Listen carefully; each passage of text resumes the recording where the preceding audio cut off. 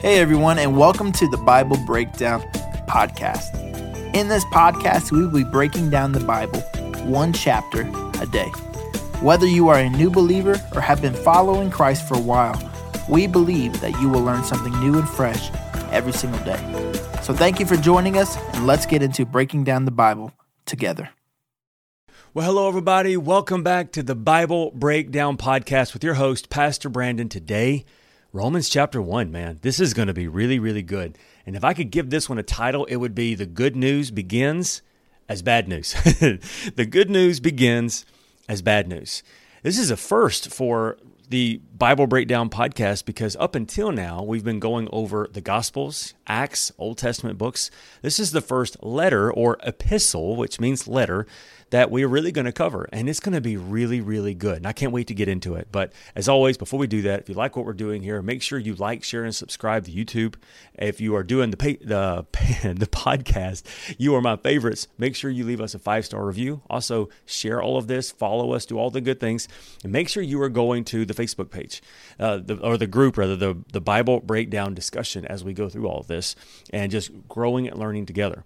Now, if you're listening to this on the podcast, this is kind of lost on you, but the reason why I'm stumbling a little bit more than normal is because I'm trying a different setup a little bit. And so kind of bear with me as I do this because I'm really excited too. The book of Romans is one I have been looking forward to us talking about for quite a while now. And so we're going to jump into this because as always, on the first chapter of every new book, we take a moment, kind of orient you with what's going on so you can kind of find yourself within history and context so we can dive into this. So this is what's going on in the book of Romans. The Apostle Paul, as we read in Acts, he is converted to Christianity. He has this amazing encounter with Jesus on the road to Damascus where he was going to go to try to arrest Christians. Well, now he's a follower of Christ and he's going through all of this. And he ends up going on these different missionary journeys, 3 different ones. He becomes a missionary to the Gentiles. And he would go into these places and he would first go to the synagogues and reason with the Jewish people. And then he would go and he'd reach out to the Gentiles. And he would start several churches like in Ephesus and Thessalonica and all these other places, Philippi and all of this.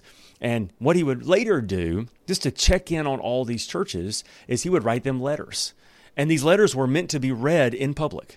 And so what they would do is Paul would write these letters, or he'd have what's called an amanuensis, basically a dictator, who would dictate out the letter, not the other kind of dictator. And then when they would do that, they would travel to, let's say, Philippi, and then they would stand before the church, unroll the scroll or whatever they would use, and they would read it out loud to the congregation. And then many times they would copy it down, and then they would send it to another church. Well, all this would happen, and he would always write back to all these places.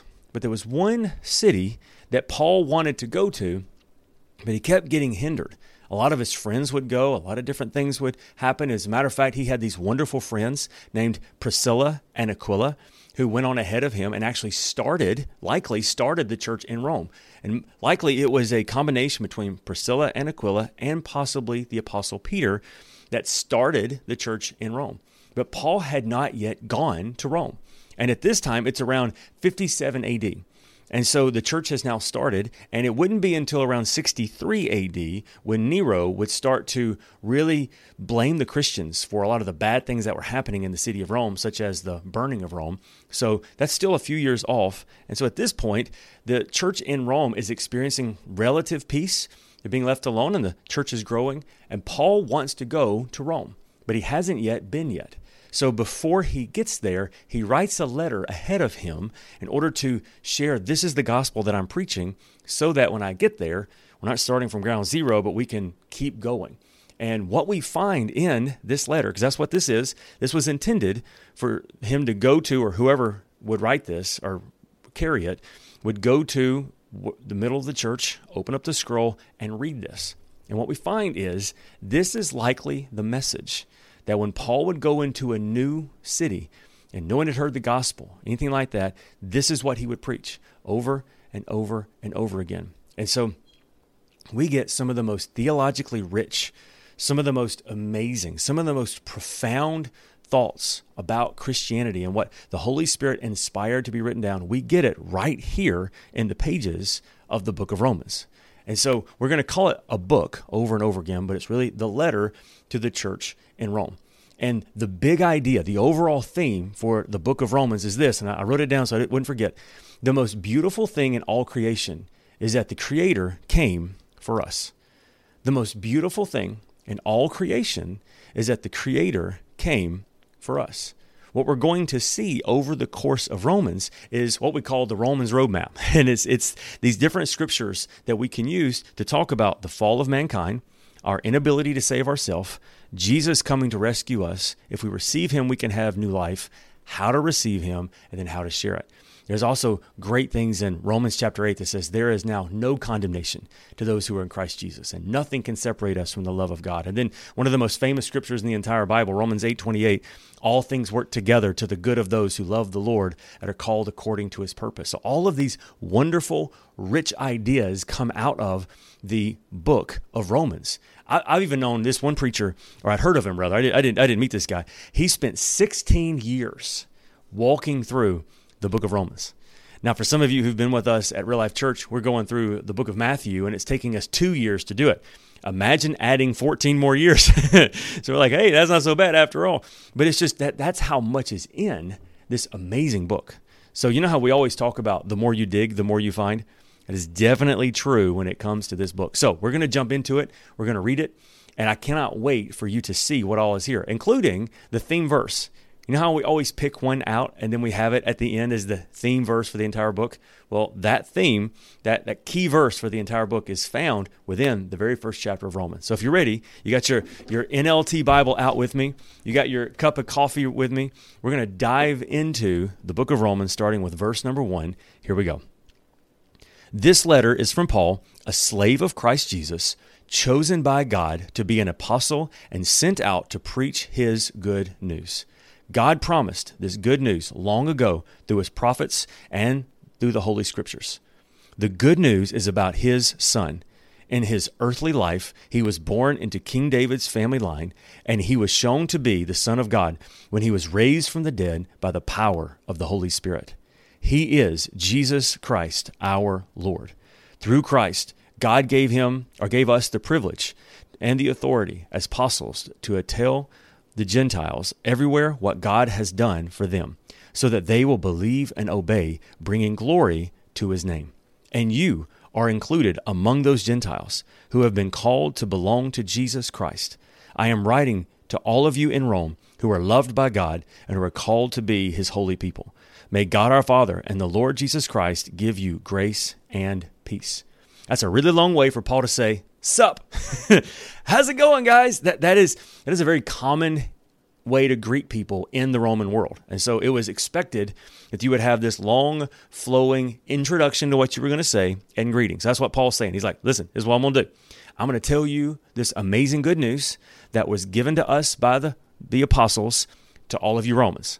What's up? So now that he said hello, he's going to start doing the good news. And as we talked about, unfortunately, the good news starts with bad news. But first, let's get to the good news. He says this in verse number 8, let me say first that I thank God through Jesus Christ for you all, because of your faith in him, and it is being talked about all over the world. God knows how often I pray for you. Day and night I bring you and your needs in prayer to God, whom I serve with all my heart by spreading the good news about his Son. One of the things I always pray for is the opportunity, God willing, to come at last to you, for I long to visit you so I can bring some kind of spiritual gift that will help you grow strong in the Lord. When we get together, I want to encourage you in your faith, but I also want to be encouraged by yours. So already he's saying, I'm longing to come to you. I haven't been there yet. And I love how he says, I love to come and be used by some kind of spiritual gift to be a blessing to you. Paul is actually writing this while he's at the city of Corinth. And it's later he will write back to the city of Corinth where we get 1st and 2nd Corinthians. And in 1 Corinthians is where he writes about the gifts of the Spirit. And so no doubt he is talking to the different people at the Church of Corinth about what the spiritual gifts are and the proper ways to use them in a church setting and not to. And so already he's saying, I don't know what spiritual gift God's going to need me to use, but man, I come to be a blessing and also to receive the blessing of your company as well. Verse 13, I want you to know, dear brothers and sisters, that I planned many times to visit you, but I was prevented until now. I want to work among you and see spiritual fruit, just as I have been seeing among other Gentiles. For I have a great sense of obligation to people in both the civilized world and in the rest of the world, to the educated and the uneducated alike. So I am eager to come to you in Rome too, and to preach the good news. Here it is. For I am not ashamed of this good news about Christ. It is the power of God at work, saving everyone who believes, the Jew first and also the Gentile. That's going to be the key verse that we're going to come to at the end. This good news tells us how God made things right in his sight. And this is accomplished from start to finish by faith. As the scriptures say, it is through faith that a righteous person has life. So that's this amazing moment where he talks about this is what we're going to do. It's going to be awesome.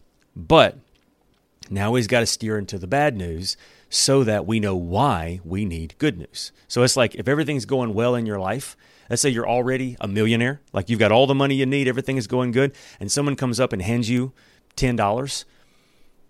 Thanks. Appreciate that. Let's move on. But then imagine you're homeless. Imagine you have literally nothing. Imagine you don't have no idea where your next meal is going to come from, and someone comes up and hands you $10. That $10 is a lifeline. It's hope. It's something. And so Paul is saying, okay, before we can understand how good the good news is, first we have to realize how bad we need it. So here we go. Verse 18, it says, but God shows his anger from heaven against all sinful, wicked people who suppress the truth by their wickedness. They know the truth about God because he has made it obvious to them. For ever since the world was created, people have seen the earth and the sky. Through everything God made, they can clearly see his invisible qualities, his eternal power, and his divine nature. So they have no excuse for not knowing God. The first thing he says is, God has revealed himself through creation.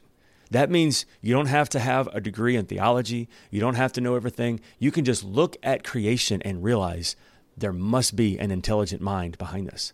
Honestly, that's one of the greatest things. If you ever talk to someone who is an atheist, doesn't believe in God, then you ask them, well, can you explain how the universe was created? If they're honest, they have to say no. They don't know how it was created. And that's because at some point, there has to be a creator. If there was a big bang, there had to be a big banger. There has to be something. And so that's what Paul is saying is when you look at creation, look at a wonderful sunset, if eventually it points back to there's got to be a creator. Therefore, no one is without excuse to seek after God. Verse 21, yes, they knew God, but they wouldn't worship him as God or even give him thanks. And they began to think up foolish ideas of what God was like. As a result, their mind became dark and confused. Claiming to be wise, they instead became utter fools. And instead of worshiping the glorious, ever-living God, they worshiped idols, made to look like mere people and birds and animals and reptiles. So God abandoned them to do whatever shameful things their hearts desired. And as a result, they did vile and degrading things with each other's bodies. They traded truth about God for a lie, and they worshiped and served the things God had created instead of the Creator himself, who is worthy of eternal praise. Amen. It's almost like he got carried away. He's like, oh, praise the Lord. Verse 26. That is why God abandoned them to their shameful desires. Even the women turned against the natural way to have sex and instead indulged in sex with each other. Good Lord. Men, instead of having normal sexual relations with women, burned with lust for each other. Men did shameful things with other men as well as a result of their sin and suffered within themselves the penalty that they deserved. And since they thought it was foolish to acknowledge God, he abandoned them to their foolish thinking and let them do the things that they should never have done. Their lives became full of every kind of wickedness, sin, greed, hate, envy, murder, quarreling, deception, malicious behavior, and gossip. They are backstabbers, haters of God, insolent, proud, and boastful. They invent new ways of sinning, and they disobey their parents. They refuse to understand, break their promises. They are heartless and have no mercy. They know God's justice requires that those who do these things deserve to die, yet they do them anyway. Worse yet, they encourage others to do them too. And so what Paul is saying is when they left following God, when they left from acknowledging God, they went their own way. And what that meant that they went so far their own way that they even went against the very nature that God had created them with. And he clearly says that means then that instead of women marrying men and doing the things you have to do to have kids, that women went after other women, men went after other men. We call that in our modern culture homosexuality and lesbianism. And what Paul is saying is that is contrary to the way God made us. And then he goes through all these other sins as well. It's one of the things that is very important to realize is that God is very honest about the things that he says are considered sinful things that separate us from the goodness of God. And what he's saying is in this is one of those is the LGBTQ lifestyle. It doesn't mean he doesn't love the person, but he does despise the sin, and that sin separates us from God. Now, the primary goal of our sexuality is not heterosexuality. It is holy in our sexuality. Our goal is to be holy in our sexuality. And then we have to look to God's word and go, okay, God, when it comes to my body and my sexuality, what does your word say is holy? And he says holiness is the heterosexual union of a husband and wife, Lord willing, for life. Anything else is a sexual brokenness that pulls us away from the divine holy standard of God. But then that's not the only one. So we're going to pick on the sexual identity people. Now we're going to pick on the ones he says anything that falls from the perfect holy standard of God separates us from him, such as backstabbing, proud, insolent, all those things, all of it. I heard a guy say this one time. He said, he was in this group of people, and he said, how many of you in here would ever admit to ever lusting after someone? And after a while, people are like, well, I mean, okay, yeah, maybe once in the 5th grade. It's like, no, be honest. Everybody's like, okay, yes, I lusted that one time. And then he said, the Bible says that if you were to lust after someone in your heart, it's the same as adultery. Yeah. How many's ever lied? Yeah. How many's ever stole something? Yeah. He's like, okay, well, by your own admission, you're a lying, thieving, backstabbing adulterer. Congratulations, And they're like, well, thanks. I feel better now. It's like, no. You have to realize that the holy standard of God is perfection. So you can understand that you don't reach it. So then you can reach out for a Savior. So that's why the good news starts with bad news. And that's a big problem in our current culture as we get ready to finish our time. There's a lot that's being said about positive mental health, and that's good. Positive self-image, that's good. Positive ideas about things, that's good. Thinking well of yourself, all of that is good. But the problem is when we become self-deceived, when we think that we're already awesome all by ourselves, when we're thinking that we don't need a Savior. I'm not bad, I just haven't arrived yet, that kind of thing. The problem with that is if you are already perfect, you don't need Jesus. But the reality is when we realize that I'm not perfect, that I am flawed, that I do have issues, well, now I'm ready to receive a Savior. And that's where Paul is starting. He is saying we got to start with seeing how wretched we are. So then we can see how good the grace of God truly is. So what I want you to think about today as we finish our time is not how bad you are, but if you're a Christian and you're reading or listening to this, think about how far God has brought you. I've started like this, but by the grace of God, I may not be where I want to be, but I'm not where I used to be. And if you think about that, man, what a truly great Savior we have. Let's pray together. God, thank you so much for your goodness and your mercy. Thank you, God, that the good news is for all of us, but it starts with bad news. Lord, I'm thankful for the book of Romans because we're going to get to see how you lay out the plan of salvation, the beauty of salvation that reminds us of the fact that the most beautiful thing in all creation is that the Creator came for us. And Lord, we celebrate that today. Lord, that we may not be where we want to be, but by your grace, we're not where we used to be. In Jesus' name we pray. Amen. Amen. I hope you have a good time reflecting on this in just a moment, but don't forget, God's word says this. This is the beauty of salvation in Romans 1, verse 16. I am not ashamed of the good news about Christ. Why? Because it is the power of God at work, saving everyone who believes. I love you. I'll see you tomorrow for Romans chapter 2.